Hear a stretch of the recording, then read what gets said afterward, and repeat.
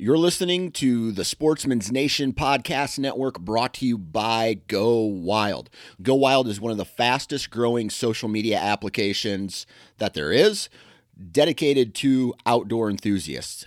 This app is basically a community of all like-minded individuals who love Mother Nature, love to be outside, love hunting, fishing, camping, all the activities that people love to do outside. You're going to find a community for those activities within Go Wild. Now, you can download the app directly to your mobile device, your phone, and you can find that at the Google Play Store. That's where I download all my apps. Or for more information, you can go to timetogowild.com. Read up on the app, read what it's all about. Lots of detail on their website. So get outside. It's time to go wild.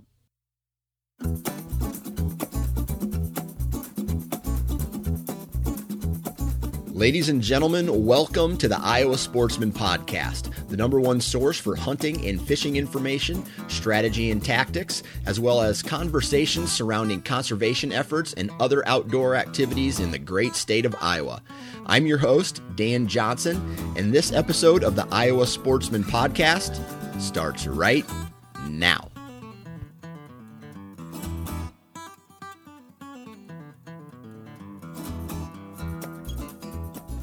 All right, everybody, welcome back to another episode of the Iowa Sportsman Podcast. I'm your host, Dan Johnson, and today we have a really, really good podcast. We're going to be talking with J.D. Rogie, and he's going to talk to us all about trapping, snaring, and hunting coyotes. I've kind of noticed in the past year or so, I've seen an uptick of coyote activity on my farm. And on this podcast, we're going to break down different ways to get them out of the system, weed them out, kill them, shoot them, trap them, snare them. And it's a really good episode. If you've ever wanted to find out more about trapping or snaring or even just calling them in and shooting them with a gun, this is the episode for you. And if you guys haven't already, please go check out the iowasportsman.com website. Tons of great information there. Lots of great articles about hunting, fishing, trapping, all the stuff that's going on in Iowa. You can find good content there. It even has a link to where you can subscribe to the magazine. Again, more great content from the magazine, so check that out as well. Enough talking. Let's get into today's Hunting, Trapping, Snaring for Coyotes podcast with J.D. Rogie. All right, back on the podcast again. We have a returning guest, J.D. Rogie. How you doing, man? Doing good. Now, aside from being freezing cold, what's been going on since the last time that we talked? Oh, not a whole lot. Work. Yep. First season's kind of winding down and just trying to get the last little touches put on everything. Yeah. So when it comes to trapping, does extreme cold weather like this improve the trapping, or does it decrease in the amount of traps that get set? It makes everything monumentally more difficult. Yeah. It does make everything hard. Freezing conditions makes bedding your traps, getting your traps to not freeze in, very difficult. Right. Pounding stakes is quite a chore. Removing them is even worse. So yeah, it makes things difficult. Not impossible, but difficult. As far as, animal movements, obviously they got to burn more calories when it's cold like this. So, and we start getting into breeding season for coyotes. So they're moving pretty decent right now. You see a lot more pairs as they start pairing up, here coming up. Right now is a good time if you're going to be out, hopefully have some of your preparations made for coyote trapping ready. If you're going to go out there and try to chip a trap bed in right now, it's going to be awfully difficult, but, the coyotes and the bobcats are moving right now for sure. Gotcha. And it's their breeding season for both coyotes and bobcats? Yeah, cats are a little bit later here, but yeah, they're starting to feel the urge, that's for sure. Gotcha. So when does that start typically? If coyotes had a rut, would that be February? I would think February, yeah, and unfortunately that's just after the trapping season. But it starts in end of January too. I mean, they start pairing up a little bit in late January as well. Gotcha. I gotcha. Okay. So, and that's kind of what I want to get into coyote trapping today, but as a whole, how was your 2018 trapping season? Different. We had some odd weather to start with. I didn't set as much out as I would have liked, and that was more of a, it was somewhat weather related and somewhat, it was very wet early in the year, which makes things difficult. Right. And unfortunately, jobs always get in the way of the fun, right? So I mean, yeah. Things were busy at work, and I didn't do quite as much as I would have liked to this year. Yeah, we had a couple big snowstorms. I say big for the time of year in November. Did that hurt your trap lines at all? I did not get those. We had snow the first 2 weeks of December, and that's about all the snow we've had up here so far, which is kind of odd. But okay, we've had a little bit of a dusting here and there, but other than that, the snow we had the first couple of weeks of December, pretty much through the deer shotgun seasons, that's all the snow we've got up in my corner of the world. Gotcha. How was shotgun season for you? That was good. We saw plenty of deer. We had kind of a smaller crew than we usually go with, but we did okay, and we filled all our tags, and no big bucks, but a couple of average ones. Gotcha. Filled the freezer at least? Yep, shot a lot of does. Absolutely. All right. Coyotes. I hate them. And that's mainly because I'm a deer hunter. In my rawest form, I'm a deer hunter, and I know what coyotes do to a deer population if they don't go unchecked. And I'm not against killing out all coyotes because I feel that they have a place in the ecosystem, right? And sure. Just like we need deer, we need coyotes to clean up and keep the population in check. But this year on my main hunting farm, I noticed a huge increase of coyote activity, and I had a trail camera this summer on a terrace where I have a mineral lick in the middle of a field where I get some really good deer hunting or some velvet pictures for whitetails. Those pictures all but dried up, and all I got was coyotes. And I think there was, and I'm not sure of what the average litter size is, but there was a mother coyote and I want to say 4, if not 5 pups with her this year. So huge, like just that field alone got a ton of coyote pressure on it. And then the rest of the farm, I remember having a picture in early November, late October of this year with 6 mature or bigger than pup sized coyotes on it. So I instantly say, what do I need to do to get rid of them? Right? And trapping and calling them are what we're going to talk about today. So the first question I have for you is from a very high level, how different is trapping for coyotes as opposed to trapping for other varmints like raccoons and possums and everything else? It's different yet the same, I guess I would say. It is more difficult. They're probably, I mean, they're the most difficult animal out there we have to trap in Iowa, I would say.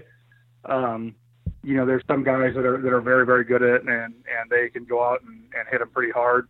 But people don't put up near the numbers in Iowa of coyotes as they do, say, coon or other more commonly trapped animals. Just from basic standpoints of the sets are more elaborate to make, I guess I would call them. They are a little more difficult. You have to worry about your scent control and then just populations. I mean, even in areas where you think there's a lot of coyotes, you think of how many coon there may be in that area or something like that, and there's quite a population difference. The holding capacity of the land for coyotes isn't as great as some other animals, and when they do get to be overpopulated, when they get very overpopulated, Mother Nature tends to step in with mange or parvo or something of that nature and takes care of them pretty quick. But yeah, they're a difficult animal to trap. And it's just is it just because their intelligence level is a little bit higher than the rest of the animals and they have better defense mechanisms, or is it just because of another reason? And I don't even know if I'd call it their intelligence. They're wary. Yeah. If they have a bad experience with something, getting in the same situation again is difficult. Okay. So if they have a bad experience with something, if you set a trap and it snaps in their face, or they dig down and they find, they scratch something up that's not natural, or they have some kind of a bad experience with that, getting them into that experience, that same similar situation again is going to be very difficult. And obviously, you have the human odor factor, which is and isn't a factor, I guess I'll say. It's you see some people that really get crazy with the scent control, and I guess what I say on that, a coyote knows you've been there. Yeah. They're a dog. They smell like a dog. They know you have been there. No matter how many precautions you want to take as far as your scent, that coyote knows you have been there. The trick is to minimize it, make it seem older. Coyotes smell people all the time. They smell farmers out checking their fence. They smell farmers checking their fields or their cattle, whatever. So human scent's they don't smell a human and run for the hills, but they can tell if that smells old, if they smell, obviously when you're out deer hunting, if a coyote's coming down, they smell you, they run away. Now, if you walked through there 2 days ago, they might smell you were there yet, but it's not going to be as alarming. It's not as strong and fresh of an odor.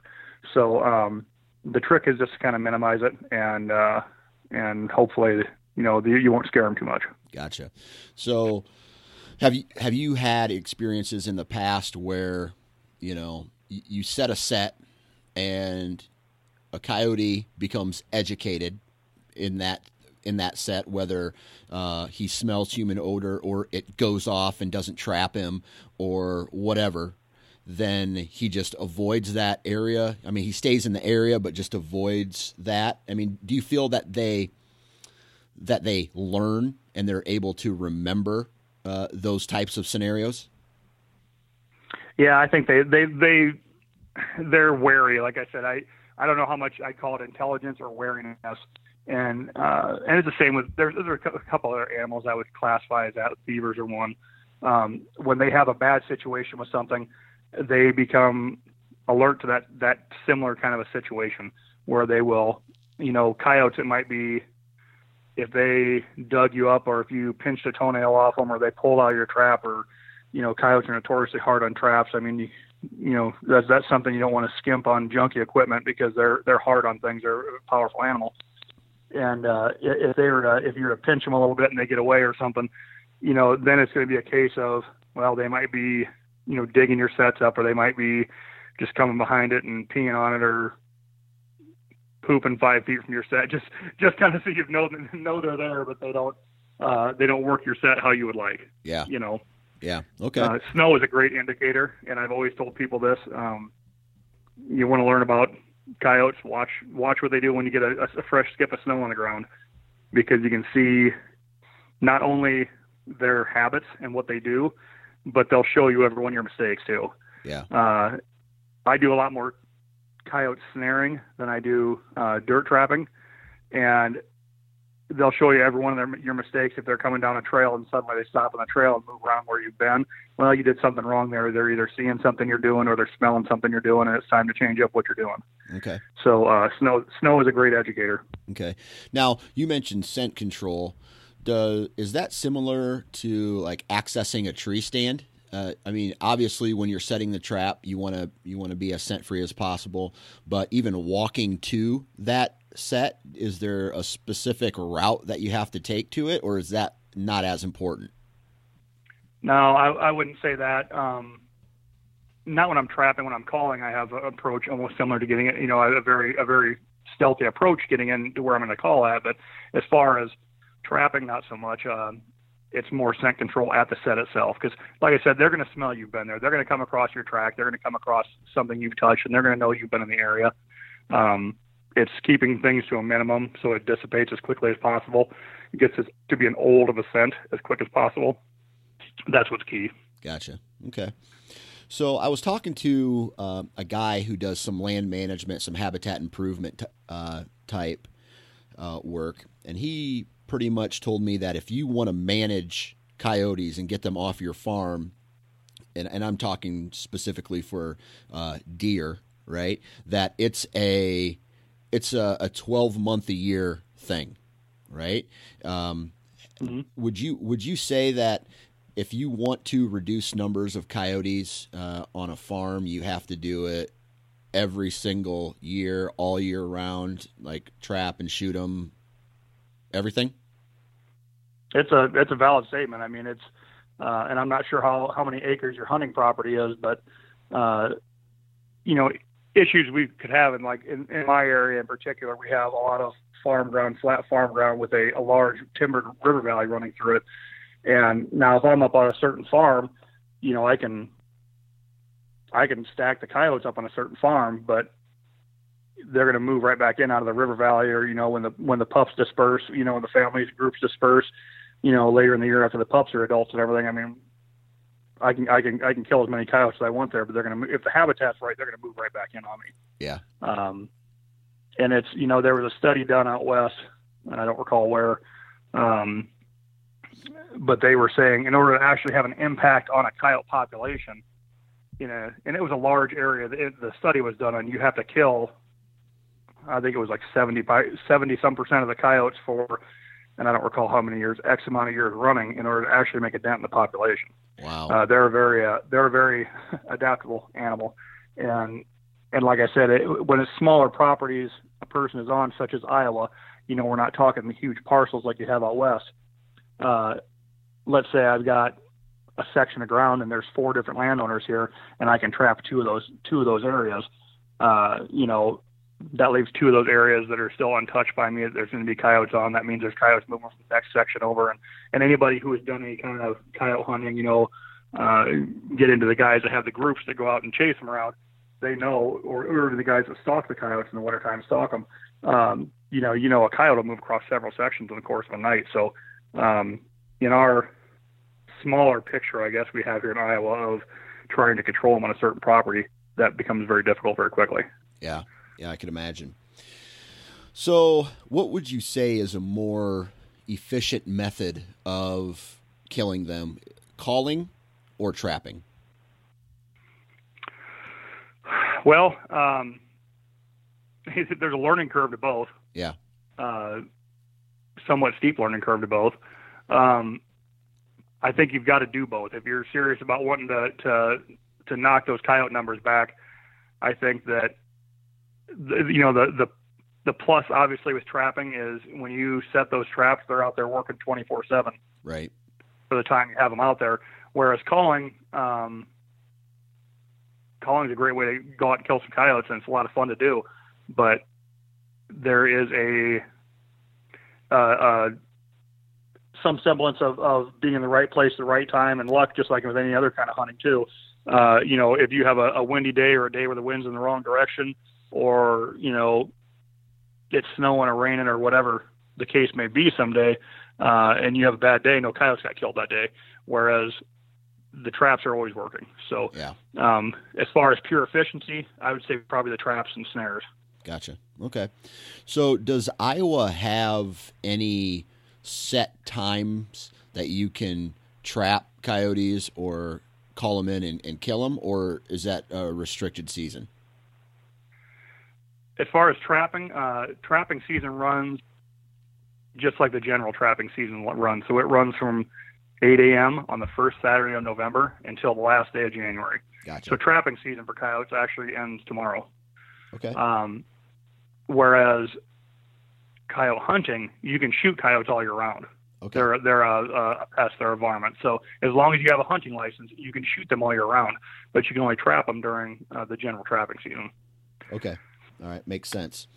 All right. Now, let's get into the trapping portion of it, because that's we're just coming out of it, right? And what would you say, for someone who's experienced like yourself, is an easier method, trapping or snaring? In my opinion, snaring is far easier than trapping. Okay. That's just, I'm a snare guy, which is probably part of the reason I say that. But also, there's not quite as much of a learning curve and not quite as much equipment involved. Okay. So let's break down, from an equipment standpoint. Let's say a guy like me, I don't have any snares. I'm new to this. What do I need to snare coyotes? Okay. Well, I'm a snare manufacturer, so I would, if you were a new guy and you were going to want to go out and snare some coyotes, I would probably sell you a 5 or 6 foot long snare. It would have a cam lock, probably a toothed cam lock type lock on it. Obviously, a snare and I would have to have the deer stop on it, so that would be on there. Have a swivel on the end of it. Like I said, probably about a 6 foot length, 5 to 6 foot length. As far as a loop style, there's a couple different kinds of loop styles you can get. You can get a fully loaded loop, which is a very round loop. And when something hits the bottom of that loop, it tends to almost snap shut, throw itself shut. And there's a teardrop shaped loop. I also sell one that's somewhat in the middle of that. It's got what I call modified teardrop, so it's got a very light load in it. That's the type of snare I would probably sell to you as a beginner. You need something to support your snare. Generally something that runs off of 9-gauge annealed wire to hold the loop in place, and a staking system of some kind, be it a rebar stake or a cable stake or something of that nature. Okay. So then, from an application standpoint, where are you placing these snares? And I guess walk us into a scenario of where you're placing a snare and how you're placing it. Okay. What I'm looking for is areas where the coyotes are obviously traveling on nightly travels or hunting. Pinch points coming out of timber into fields are great. In Iowa, you can snare road ditches as long as you're the proper distance, 200 yards from a residence. Half-mile fence lines where they cross the road, those are good ones. They run those half-mile fence lines, hunting the fence lines. How I'm going to set that snare is when I find a trail that's a coyote trail or a trail that's used by coyotes, I will stake my snare down next to the trail, and I'll drive in a support wire, or I'll have it attached to my stake, one of the two. And there's a collar on a snare, a little support collar. It looks like a little piece of coiled wire. And my number 9 wire will fit snugly into that and hold my snare in place. So I'll open my loop until I have a loop that is, depending on, where I'm setting it. If I'm close to water in Iowa, I can set up to an 11-inch diameter loop. If I'm further than 30 yards from water, it has to be an 8-inch diameter max loop. And I'm going to set that loop so it's perpendicular to the trail, and it's about 11 to 12 inches high. I'm going to try to pick a spot in the trail where it narrows down, where it's brushed into it, narrows down, not only to somewhat camouflage my snare, to make it look like there's not something just sitting in the middle of the trail, to make it look like it is somewhat broken up, but also because that funnels my animal down there. You have to make sure you're getting the animal's head where you want it, obviously, to go through the loop. Right. So are you ever manipulating the environment, let's say like blocking off additional parts of a fence row or a wider open spot by putting some branches or, I don't know, like a bale of hay or something there to really get them to funnel down tight? You can do that with some other animals. Coyotes will not be funneled. They don't like that. They don't like to be crowded, I guess I'd say. Right. Now, about as much guiding as I would do with coyotes, is if I have a trail they're using, let's say I'm snaring on a cow path through a pasture. Now, obviously, I'm not going to put that snare there if there's any cattle in the pasture. But in the middle of the winter, if there's no cattle in the pasture, and I have permission to trap there, and I have coyotes that are working down this cow path, which is a very common place where they travel, but it's a little bit wider than my liking, I'll take a screwdriver or a thin, sharp object, shove it in and poke a couple holes in the ground, and I'll find a couple of larger weed stalks and stick them in there, just to somewhat, it doesn't take much guiding. And the more you block them down, the more nervous they get. So subtlety is your friend right. in that kind of a scenario. But it does work. Right. And you're hoping by chance they're walking down the path and their head is going through the snare and it's catching their head or their paw. No, you can't. Every snare in Iowa has to have a deer stop, so that snare will only close to it won't close any smaller than a diameter of 2.5 inches. Okay. So there'll be a very small nut and it'll be crimped on the cable. Gotcha. That way, if a deer was to come through and kick that, a deer could pull their foot out of it. Gotcha. So it wouldn't be catching deer by the foot. Okay. So what it catches them is it catches them around the neck or the body. Gotcha. Generally with coyotes, when you have set like I described, you're catching them around the neck. Gotcha. Okay. All right. And then are you using any types of attractants or scents or bait in a scenario like this, or is this purely a get them moving through the area? I'll tell you, most coyote snaring situations in general are just that's kind of the beauty of them, is they don't have to be hungry or curious or anything to come through there. You are just putting your equipment where they're moving. They're going about their business when you're catching them. Yeah. Now, the only thing, I shouldn't say the only, but one of the only things that I do use an attractant with sometimes is coyotes. And that's because I know, for instance, if I have an area where there's a timber draw coming out and I know there's a few different trails they're using and I want to pull them to one area or another, I'll take some loud skunky call lure or some beaver caster type lure, something that's loud and it's going to pull their attention. Yeah. And I'll put it up high in a couple spots around there on some branches, some overhanging branch or something high up off the ground. I'll put it in a couple of spots so they have to move around and look for it a little bit. If I have some trails coming through those areas, I'll doctor a few areas up like that to get them moving down the trails, to get them picking their way down the trails, looking for the source of that smell. Gotcha. So that has worked for me in the past. Okay. So do coyotes notice that, or are they just like da da da da da da da da? And obviously the snare is there, and it's as scent free as humanly possible when you set it, but do they see that and do they become aware of it? Because just from my experience watching coyotes and watching them move through the timber, and you said it yourself, they're a weary animal. I would assume they would notice that. The snare? Yeah. Snares are, I won't say they don't ever get noticed because, like I said, Snow's a great teacher, and I've seen times before where I think, well, I didn't have this one at the right angle or something, where a coyote will come up and they'll stop right at the snare. Right. So obviously they've noticed it. Most of the time they do not. Like I said, I try to pick and choose my hot spots on the trail. Yep. A slight bend in the trail is a great spot because when you're looking from either direction, it's going to be somewhat camouflage what's there. A narrow spot where it maybe brushed in a little bit, where the grass gets a little bit closer in, and they don't notice it then. That's the spots that I'm looking for. I don't want something where, like, let's say it's going uphill where the snare's sitting, so the snare is somewhat skylined, because obviously a round shape is an odd shape in nature, and if something's going up and they see something like that and they can see the outline of it, that I think would cause enough for a pause and a sniff probably. Right. But I want to put it somewhere so that it has as much natural blending without me having to add much as possible.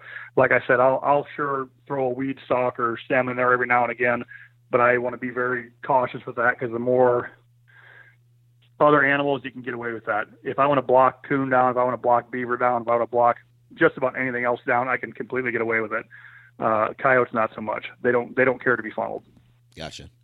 All right. Now, when it comes to snaring, talk a little bit about the learning curve that you mentioned earlier.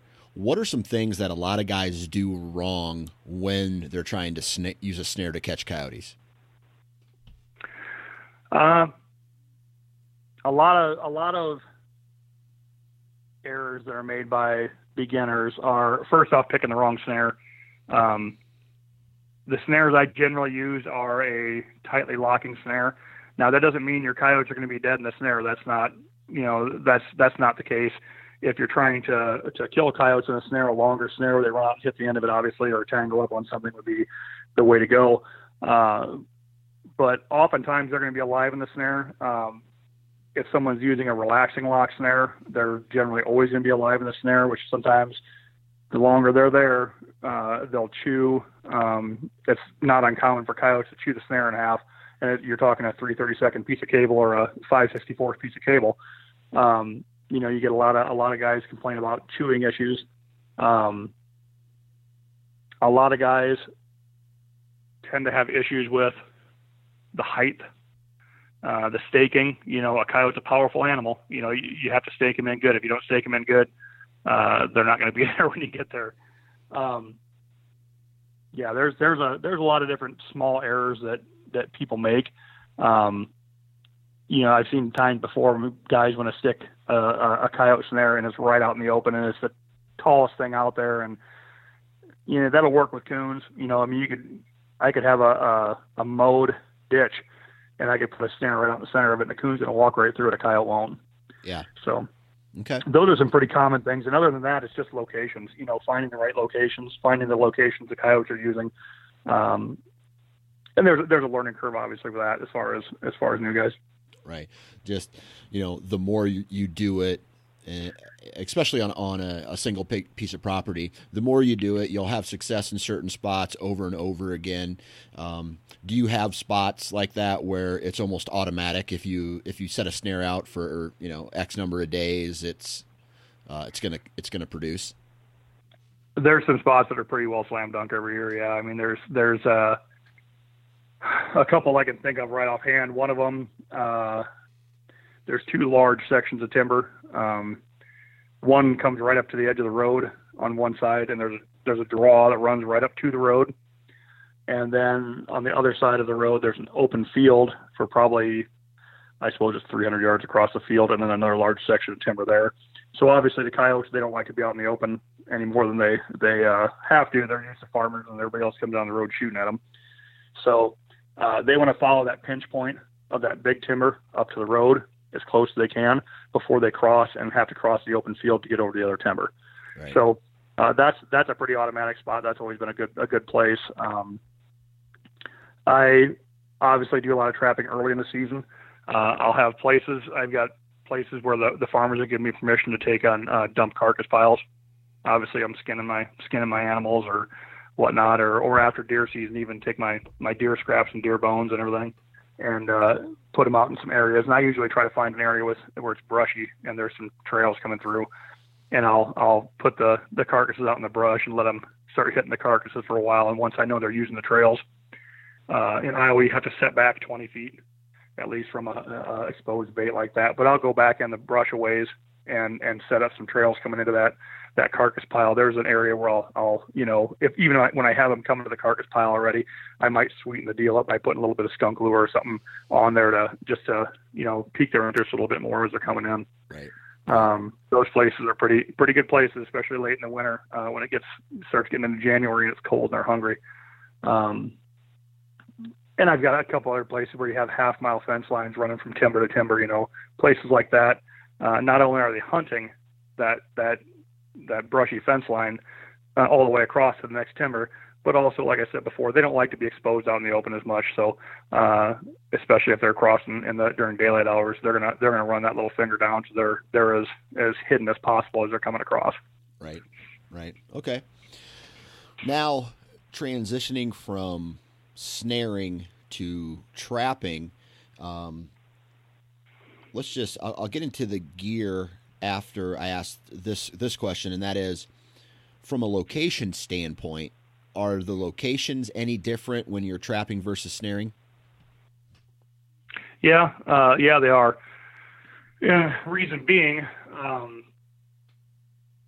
I have to have a trail to funnel that animal down in when I'm snaring. It's got to be somewhere he's crossing during his path. I can't set a snare out in an open field, but I can sure dirt trap him out there, Yeah. So that's the main difference right there. Okay. All right. So when it comes to, I guess the question is, the statement is, you have a ton more option when it comes to trapping as far as locations is concerned, because with trapping, you're trying to use scent or a lure to get them to come in and activate the trap, correct? Yes. Okay. All right.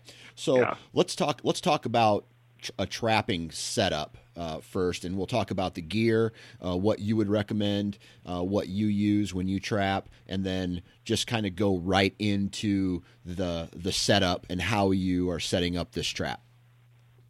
Okay.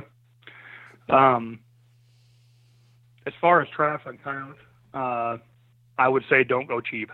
Like I said, coyotes are very hard on traps, and they're an animal where, like I said before, you don't want to give them too many chances, because you might, if you have a chance at them and you miss that chance, you might not ever get that chance again. Right. And you might have just educated that coyote, which makes it a very difficult animal. So don't skimp on equipment.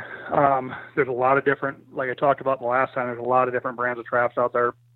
You can somewhat go with a good cheap model when you're coon trapping or something like that. I would not say that with coyote. I have a couple different kinds of coyote traps that I use. I've got some Bridger number 2s. They're a good coyote trap. Also the Bridger number 3 is a good coyote trap.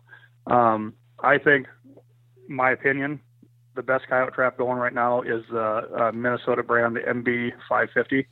That is an excellent coyote trap. And what makes it an excellent trap? It's got a good wide jaw, strong spring. It's a heavily built trap. They're not going to damage that trap at all. The dog in the trap, like the trigger area on the trap, is made from hardened rounded stock, so they can't chew it. They tend to like to chew on the dog of the trap, and a lot of times they'll ruin a lesser built trap. And it's got an offset jaw, the ones I use. So actually it's good for the animal comfort too. Once you get that animal in there, it's not something that's, really cutting off blood flow badly on them or injuring the foot. I mean, sometimes you pull the foot out and the foot looks fine. So it's a very solid, well-built trap, very strong trap. And I tell you, it's the choice of a lot of people that catch a whole lot more coyotes than I do. So Gotcha. That's something obviously I pay attention to. If there's somebody that I know that really knows their stuff and that's what they're using, that's probably a good place to start. All right, cool. Now, location, approach, setup, all that stuff. Okay. Locations. Here's a good story would be, a few years ago, I remember we had kind of a harsh winter up here, and we had a lot of snow. Yep.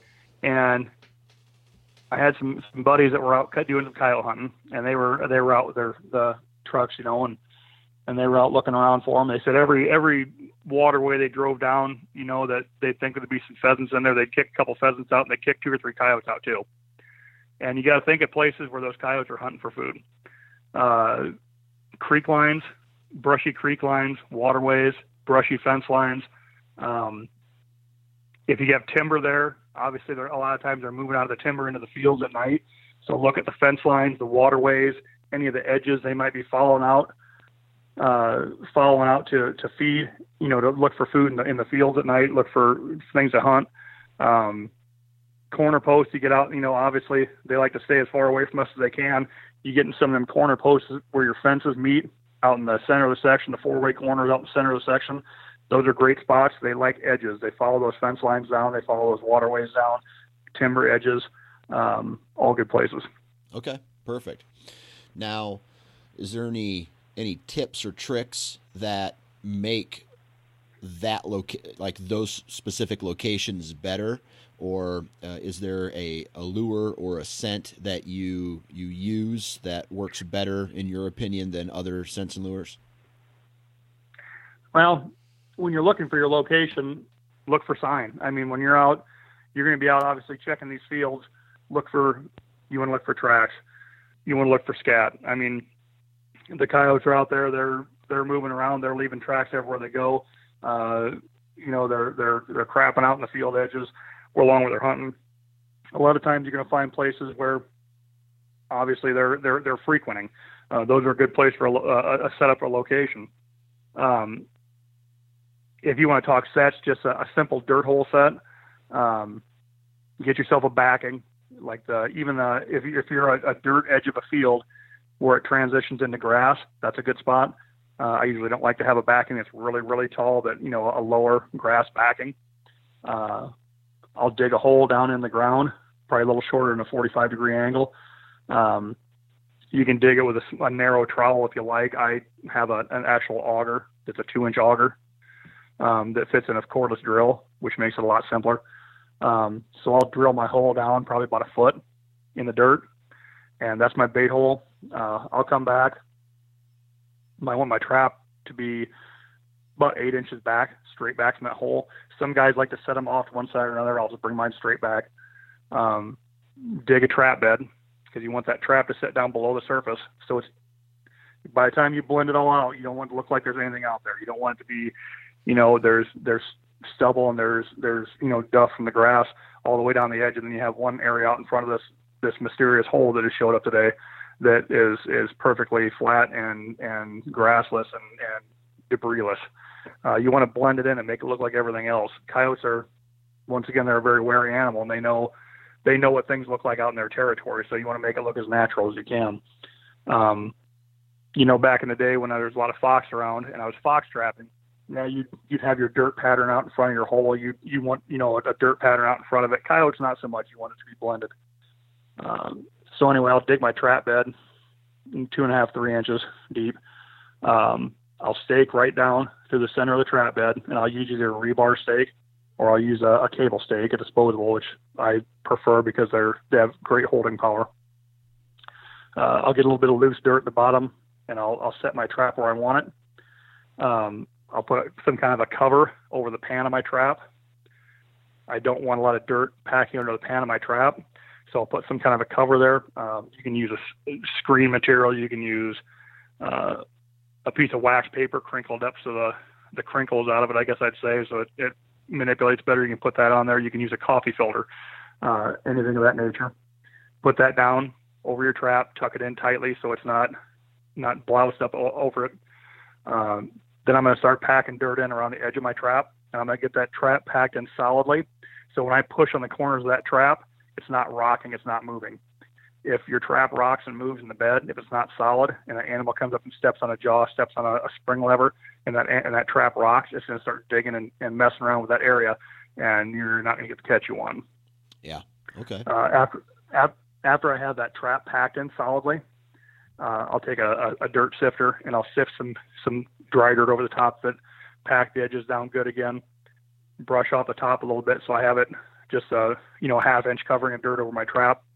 And then I'll take my sifter again and I'll run some dust through it, like around the area, some grass or some bean stubble or whatever it may be, and just kind of blend the area in as best I can and make it look natural. Then I'll generally take whatever I'm using for a bait and put some down the hole, and maybe a little bit of on my backing, my grass backing there, maybe a little squirt of urine on the backing, and I'm pretty well set. As far as scent control in a set like that, when I'm handling my trap, I don't want my human scent on the trap. Like I said, they're going to know you've been there anyway. I don't go crazy. I don't have rubber gloves from head to toe or anything like that. I'll use a pair of clean leather gloves or clean cotton gloves when I'm setting my traps, when I'm handling my trap and bedding my trap. And then after that, I'll take those off. And you can bait with a bare hand if you wanted to. I usually don't do that. I usually have a rubber glove in there that I stick in there, and that's my bait glove that I do all my baiting with. Okay. So when it comes to trapping coyotes, then, like, same as snaring, what are people doing wrong that, if you took a little extra time to do this, or you change the way you did that, that would, they're making a mistake. It may be simple. If you fix it, you're gonna see a little bit more success. Well, boy, I've got a friend that's a good coyote trapper, John Lenz. Boy, he'd be all over that question, I'm sure. I would say that things people do wrong the most are going to be blending your set. As far as not blending your set, you want to have a big dirt pattern out there that doesn't look natural to a coyote. I would say not bedding your trap properly. That's how people get dug up constantly. You have a lot of people that have a lot of digging problems, and it's going to be one or two things. It's either going to be a scent control issue. If they're baiting with the same gloves they're trying to bed their trap with, they're getting some of that bait smell down there possibly, and they're getting dug up. Or it's a bedding issue that, their trap is not bedded solidly, and that's why they're getting dug up. And then past that, location. A lot of people are going out and putting a lot of effort just in putting traps in the wrong places. Yeah. Yeah. So let's see. I'm trying to think of another trapping question because, I want to, just me personally, I want to do trapping, but from a time standpoint, I feel like I would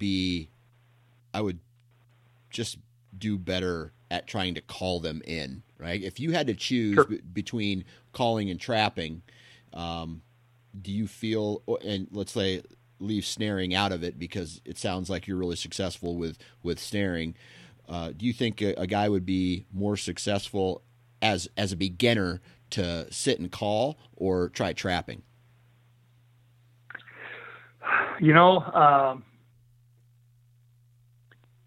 It's hard to say because of the fact that it's, like I said, there's a learning curve to both.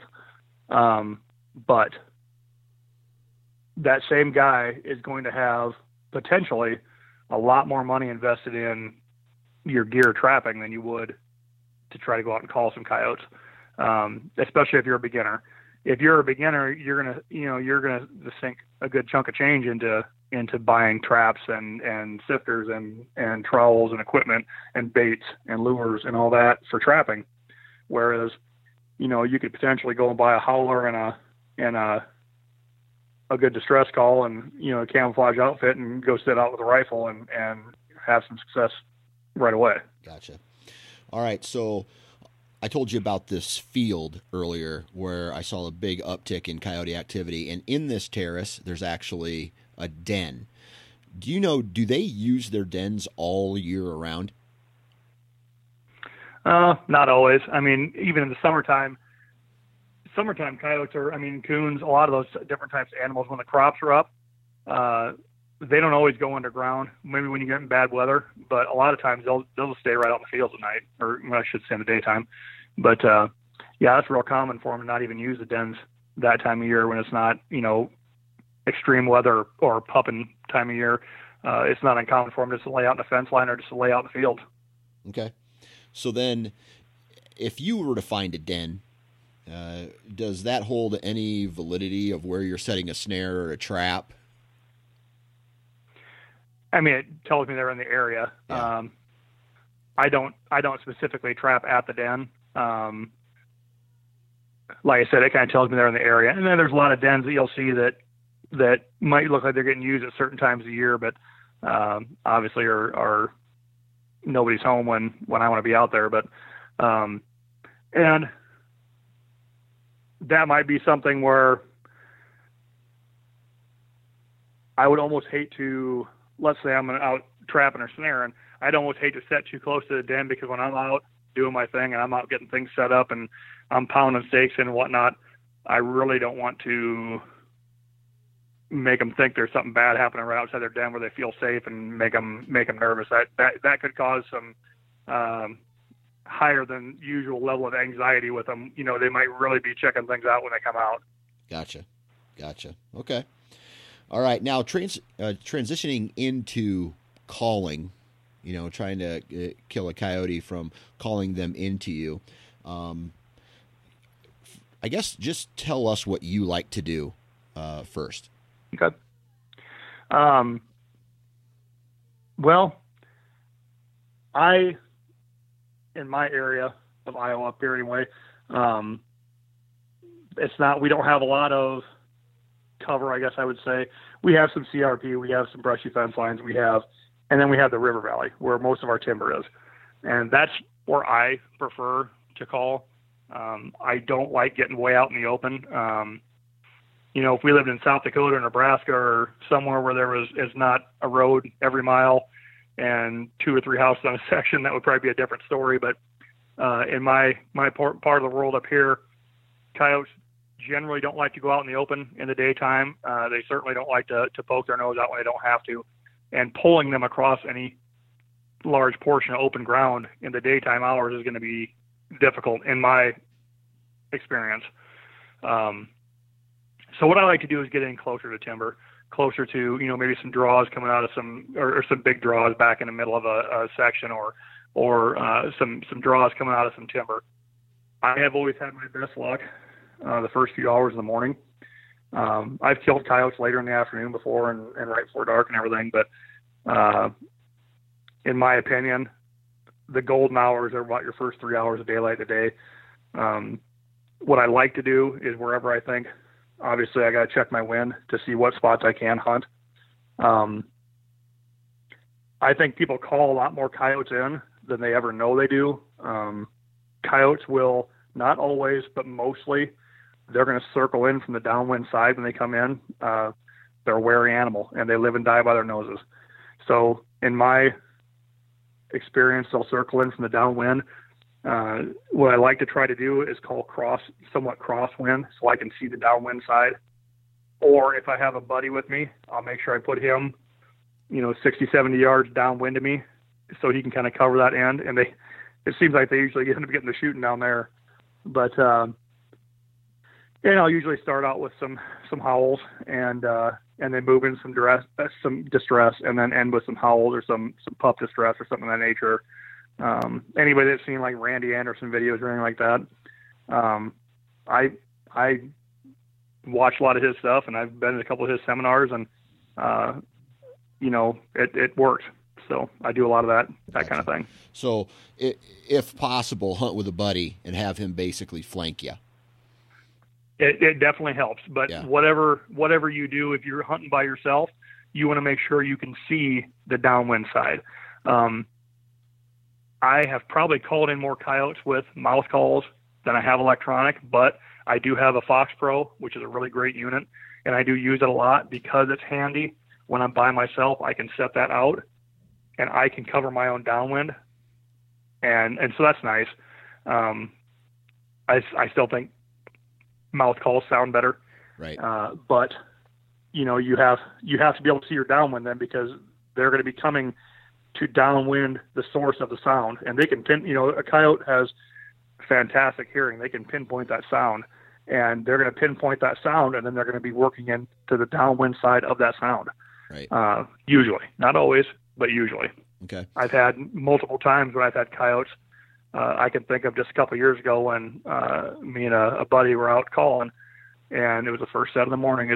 Which is, in my opinion, always the best set of the morning, usually. And we were calling it was kind of a corner out in the middle of a section, and there was 2 pieces of timber, and there was like a T fence line, and we were sitting right at the T, and there was a piece of timber to our right and a piece of timber to our left, and the wind was blowing from right to left. So I sent him downwind 60 yards or so to set up in the fence line, and I had electronic caller out that time and a decoy, and they were out in front of me probably 50 yards, and we did some howling, and it just started on some distress, and 2 coyotes showed up to my right out of that piece of timber, and they just poked their heads out, and I could see them looking, and they were looking at the decoy, and they were looking things over, and they disappeared. And I thought, okay, they're going to be trying to circle downwind. And it wasn't 5 minutes later, and bang, I hear a shot down there. And that's exactly what they did. They made a wide circle down and were coming in from the downwind side when he shot them. Nice. All right, so question for you. I've seen a lot of these little devices that guys are using to, like the electronic calls. How much do those electronic calls cost? There's some that are pretty cheap. There's some that are within $150, I suppose, but they're I doubt their the sound quality, and I doubt the battery life and the sound quality on a lot of them. It can't be very good. Okay. And I like one with a remote control. I want to be able to control that thing. I don't want something that I can just, some of the older callers, you sit out there and turn it on and it just runs, and I don't care for that. I think the Fox Pro I have was somewhere between $300 to $400. Okay. And they get more expensive than that even. I mean, there's guys that I know Fox Pro's got models that are $600 or $700 now, I believe. But the one that I've got in the $300 or $400 range, it works great. I mean, I call coyotes with it, and I call coons with it. It works for a lot of stuff. Gotcha. What's your experience with decoys? Like, I know they have those little, I don't even know what they're called, but it looks like a squirrel tail or a rabbit fur that just kind of shakes there with a stick. I always had good luck with decoys, and to date myself here, I started calling when I was in probably about a freshman in high school, which would have been 1988, and didn't have much success back then because I really didn't know what I was doing, but I kept at it. And so I've tried a lot of things that have come out over the years. And I've always been big on prey type decoys. Now I know they've got decoys that are like a coyote size decoy and everything. And I suppose if you had a realistic enough one that would work. But I've had good luck having a prey type decoy out there. I've had a couple different models over the years that they don't make anymore, but the one I'm currently using is made by Mojo, and it looks like a little fuzzy ball that has your motor in it, and it's got kind of a long spring coming out of it with a little tassel of fur on top of it, and you can set it intermittently, so every few seconds it flops around a little bit, like a bird or like something caught in a wire, and then it'll stop, and then it'll flop around a little more. And it'll do that till you shut it off. And I mean, it's a pretty good little unit, especially when you're using an electronic caller. If you set it out in the grass, this thing is spinning and flopping out there, and it gives them something to focus on where the sound is coming from. Yeah. And I've killed quite a few coyotes over it in the past. I mean, so they work. This something, like I said, it gives them something to focus on. I was sitting in several years back. I was one thing I'll bring up with this story on Dell as well, but in a minute here. But I was sitting in a draw, and I had a decoy out. And I was mouth calling that time, but I had the decoy sitting on the draw only about 30 yards in front of me. And I started off soft on a distress call, and it was in late November. And I just a couple soft squeaks right away. And I, just to get things going, I don't like to start out loud in case you have something close. I don't want to blow them out with too much noise right away, too much volume. And excuse me. And all of a sudden, just like that, within 20 seconds here, I've got 3 coyotes around that thing. And they're looking at it and sniffing it. And they all, they sniffed it. They were close enough. They were sniffing it. They got kind of nervous, and they started looking around. And I shot one of them. And I was in fairly heavy cover in the draw. So I shot one of them, and the others were gone before I could get another one. But that was an earlier in the year hunt. It happened that year that I was bow hunting, and I shot my deer early. And so I didn't have any deer hunt to do, and it was mid-November, and so I went out calling. That time of year, you get a lot of the younger coyotes, the pups of the year, they're mature coyotes. I mean, they're a mature coyote by then. But you think about it, they're not very good hunters at that time of year yet. They just got kicked loose from mom not too long before then. They're not very smart. They haven't had those bad experiences. They're probably a little hungrier because they're not spectacular hunters yet. So, and you haven't had deer season yet, and that's a big kicker. During deer season, you have all these people out in the woods with shotguns, and they're shooting at everything that runs by out there, and the coyotes get really, really scarce, really, really wary really quickly during that time. They're always easier to call before shotgun season, always. Gotcha. Okay. So when you call, do you find more success with like a prey distress call or another coyote call? Coyotes are pretty well fed in Iowa, to be perfectly honest. We have there's a lot of game for them. I've done okay with both, I guess. It just depends on what kind of coyote you have. I guess it's gonna be in earshot that day. I always start off with a couple howls, usually, not always, but usually, and I've had good success doing that. And like I said, that was something I picked up, going and watching Randy Anderson seminars and stuff, and it does work. But there's been plenty of times too when I went out and I started off with a prey sound right away. I usually don't use the closed reed type rabbit squallers, I guess I'll call them, because that's really what it is. I mean, you're out there and it's hard to control your volume with them. I like the open reed type calls, and I can start off with a softer squeal to start with, and if I'm using distress, that's what I like to do. Right. If I'm using howls, I'll start off with a couple of lone howls first, maybe like later in the year, especially when I do that, I'll throw a female howl in there or something like that, and then go on from there. I don't get too carried away with I'm not, one of those guys that'll call himself a great coyote linguist that can make any sound a coyote makes. I'm not that, but what I do works yeah, for me. Absolutely. Well, man, I mean, tons of great information on this podcast today, JD. I really appreciate you stopping by again and chatting with us about these pesky critters and how to get them. And I really appreciate your time. Absolutely. I hope everybody has good luck out there. Be safe. And there you have it, ladies and gentlemen. Another episode of the Iowa Sportsman Podcast is in the books. Huge shout out to JD for hopping on, chit-chatting with us today about the Wiley coyote and all the tactics on how you might be able to harvest them, whether it's from trapping, snaring, or shooting them with a gun. Tons of great information. If you want more information, again, go to the Iowa Sportsman website, go to Facebook, check out all the information that kind of flows through the Iowa Sportsman Facebook page, and that's going to do it. Stay tuned next week for another great episode of the Iowa Sportsman Podcast, and if you love this content, be sure to subscribe and get the magazine, and you can do that at iowasportsman.com. So until next week, be safe out there and stay warm.